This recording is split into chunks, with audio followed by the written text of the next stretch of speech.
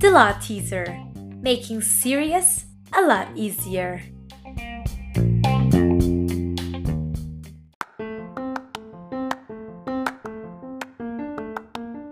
This podcast is powered by Faria de Oliveira Advogados Law Firm.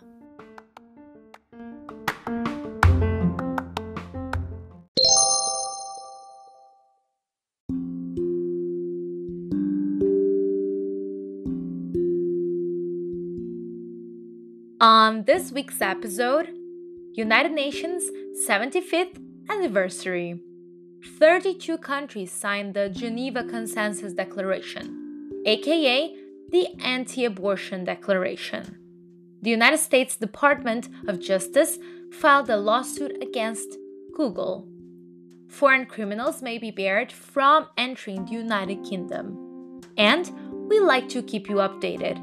The Russian court sentenced former mayor for 6 months of community service after diesel oil leak, and the European Commission announced an investigation into the golden passport schemes. By the way, don't forget to follow, rate, and review us on Spotify, Apple Podcasts, or wherever you listen to us. Shall we?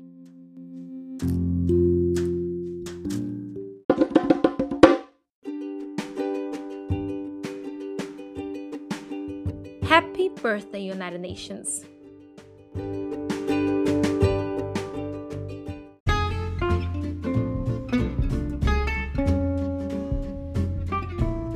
The United Nations is an intergovernmental organization that aims international peace and security through cooperation and multilateralism ties and tools.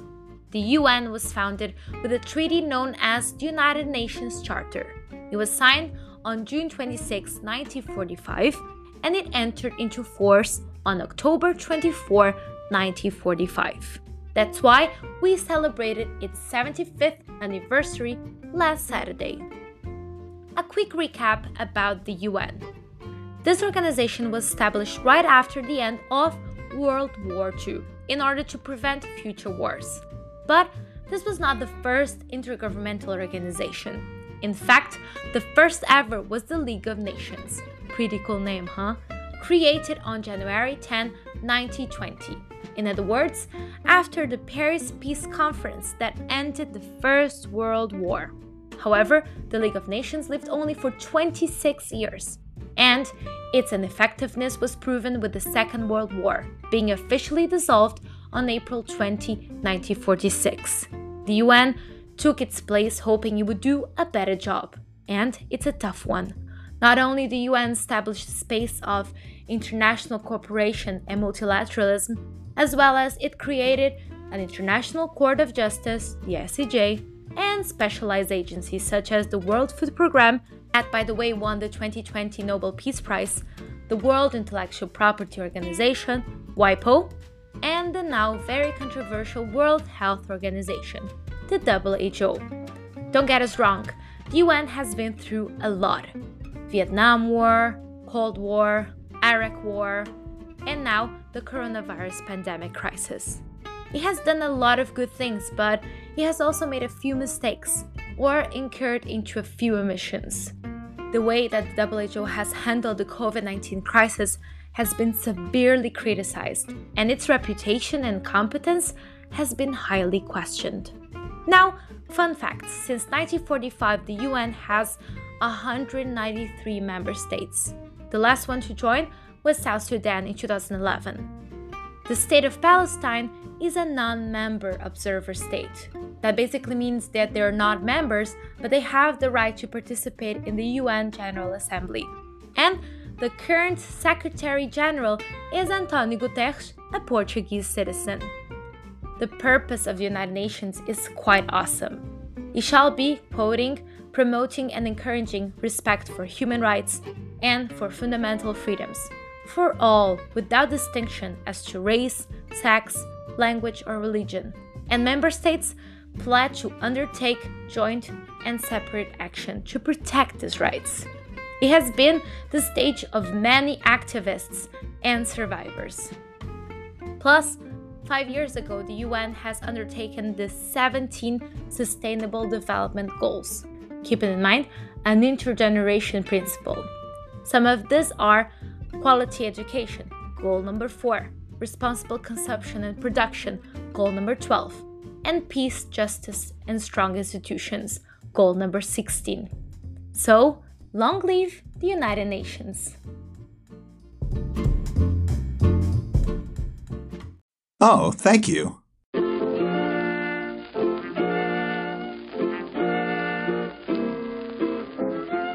Isn't it ironic?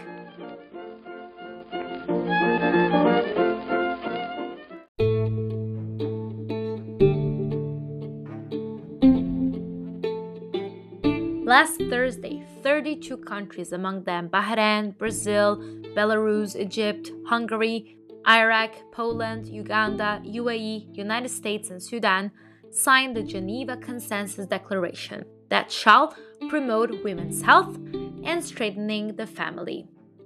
Sounds interesting, but it's just weird. It's a 2-page document, Calibri font, size 12, spacing 1.5, where these members are reaffirming all the statements from different international programs and previous documents. However, they added a few points and it starts like this: we, ministers and high representatives of governments. They should have written instead, we, men and high representatives of government, because there's not a single woman sitting at the grown-ups table here making decisions for themselves. We researched it, and all presidents and high representatives of governments of these countries are, in fact, all men. Nonetheless, there are some good things about it. Due to the fact that in most of these countries women are target of serious discriminations and attacks, they want to, quoting, ensure the full enjoyment of all human rights and equal opportunity for women at all levels of political, economic, and public life. At the same time, there are some controversial aspects about it. They quoted some old-fashioned and outdated statements, such as quoting, women play a critical role in the family, or women's contribution to the welfare of the family and to the development of society. Well, men also share this responsibility. Both should bear this critical role in the development of society. Plus, some are calling this an anti-abortion declaration because abortion was a big topic in such a short document. We'll read you the following statement. Reaffirm that there is no international right to abortion nor any international obligation on the part of states to finance or facilitate abortion, consistent with the long-standing international consensus that each nation has a sovereign right to implement programs and activities consistent with their laws and policies. Well, legally speaking, that's what sovereignty means. Sovereignty guarantees the right to countries determine what they should or should not do, whatever the topic. This statement has clearly another intention, which makes no sense, especially for the United States to sign it, given abortion is in fact legal since 1973. Also, last Thursday, Poland Constitutional Court barred abortion in cases of fetal defects. This court considered that abortion in that case was unconstitutional since it violated the right to life. And now quoting them, the mere fact of a handicapped or incurable disease of a child in the prenatal phase connected with eugenic reasons and with the possible discomfort of a sick child's life cannot independently decide about the admissibility of termination of pregnancy. What? So the child would probably suffer for the rest of her life, but at least she's alive. Makes sense.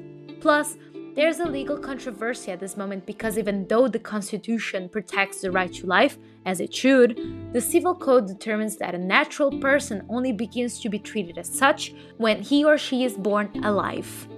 We know this is a sensitive matter. Some are pro-life and others are pro-choice. But it shouldn't be like black or white, yes or no, yin and yang. It should be essentially women's choice. In fact, there's not a single law or obligation that regulates a man's body, as well as there is not a single statement in this declaration giving obligations to men as a gender.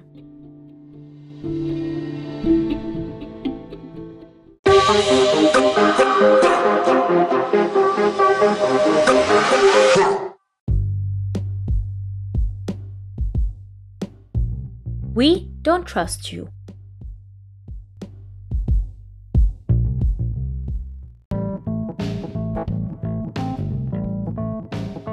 The United States Department of Justice, DOJ, decided to file a lawsuit against the tech giant Google.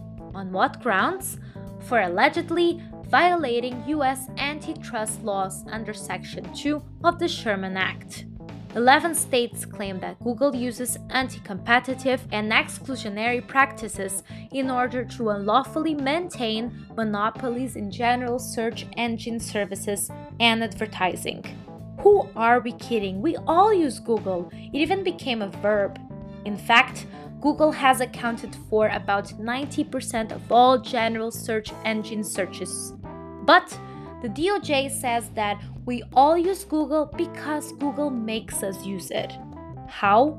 On billions of mobile devices and computers worldwide, Google is set as the preset default general search engine, entering into exclusivity agreements forbidding pre-installation of other search services, entering into arrangements forcing pre-installation of its search service, and using profits to buy preferential treatment. So, competitors think we have no chance at all. Advertisers pay whatever Google wants, and consumers conform themselves. Which is all bad because innovation also comes from competition.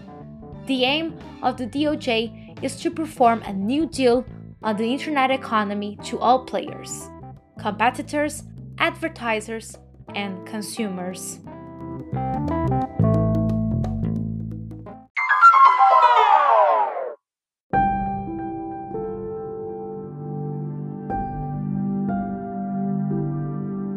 It's sad, but we knew it was coming.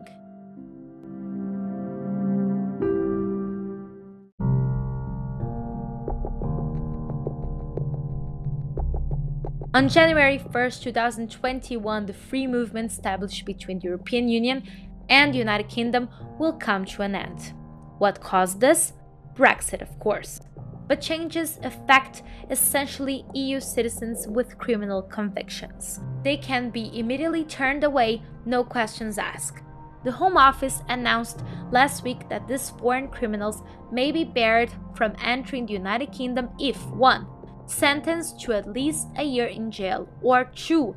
Sentenced to less than a year in jail considering their full criminal history and whether they have ties to the UK, such as family members, or 3. They haven't received a prison sentence, but the offending is persistent or causes serious harm, or it is decided that their presence in the UK is not conducive to the public good, or they have a criminal conviction of any kind in the past 12 months and are seeking to enter the UK for the first time. The Home Office considers all offences, whether committed in the UK or overseas. Home Secretary Patel said, "For too long, EU rules have forced us to allow dangerous foreign criminals who abuse our values and threaten our way of life onto our streets."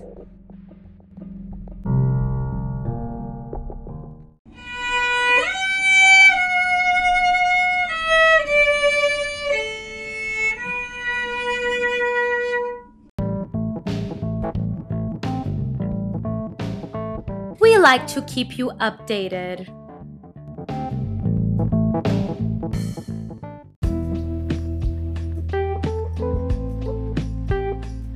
On our episode Freedom, we talked about the fact that 20,000 tons of diesel oil got leaked into a river within the Arctic Circle, which went unreported by the company for 2 days before alerting the Russian government. An environmental tragedy. The mentioned spill occurred after a fuel tank at a power plant collapsed. At least 350 square kilometers had been contaminated, causing irreparable damages, and President Putin declared state of emergency. After the investigative committee of Russia initiated a criminal case on the claims of pollution and negligence, last week the Russian court has come to a decision. This court decided to sentence the former mayor for 6 months of community service after finding him guilty of criminal negligence. By the way, on our last episode, Good Enough, we talk about the end of the Golden Passports program in Cyprus, and on that same week, the European Union Commission announced an investigation into these schemes both in Cyprus and Malta, given the Commission considers that they have been selling European Union citizenship, inconsistent with Article 4, Number 3 of the Treaty on the European Union, which calls for sincere cooperation among member states. Quoting Ursula von der Leyen, President of the European Commission, European values are not for sale.